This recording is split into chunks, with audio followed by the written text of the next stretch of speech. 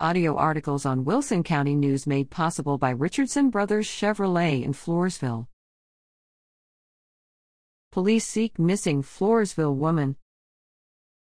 The Floresville Police Department is asking the public to help locate Floresville area resident Minerva Lynn Rodriguez, whose family reported her as missing. Rodriguez, 45, has brown hair and brown eyes and weighs about 120 pounds, according to Floresville police. She was last seen in the Floresville area June 17.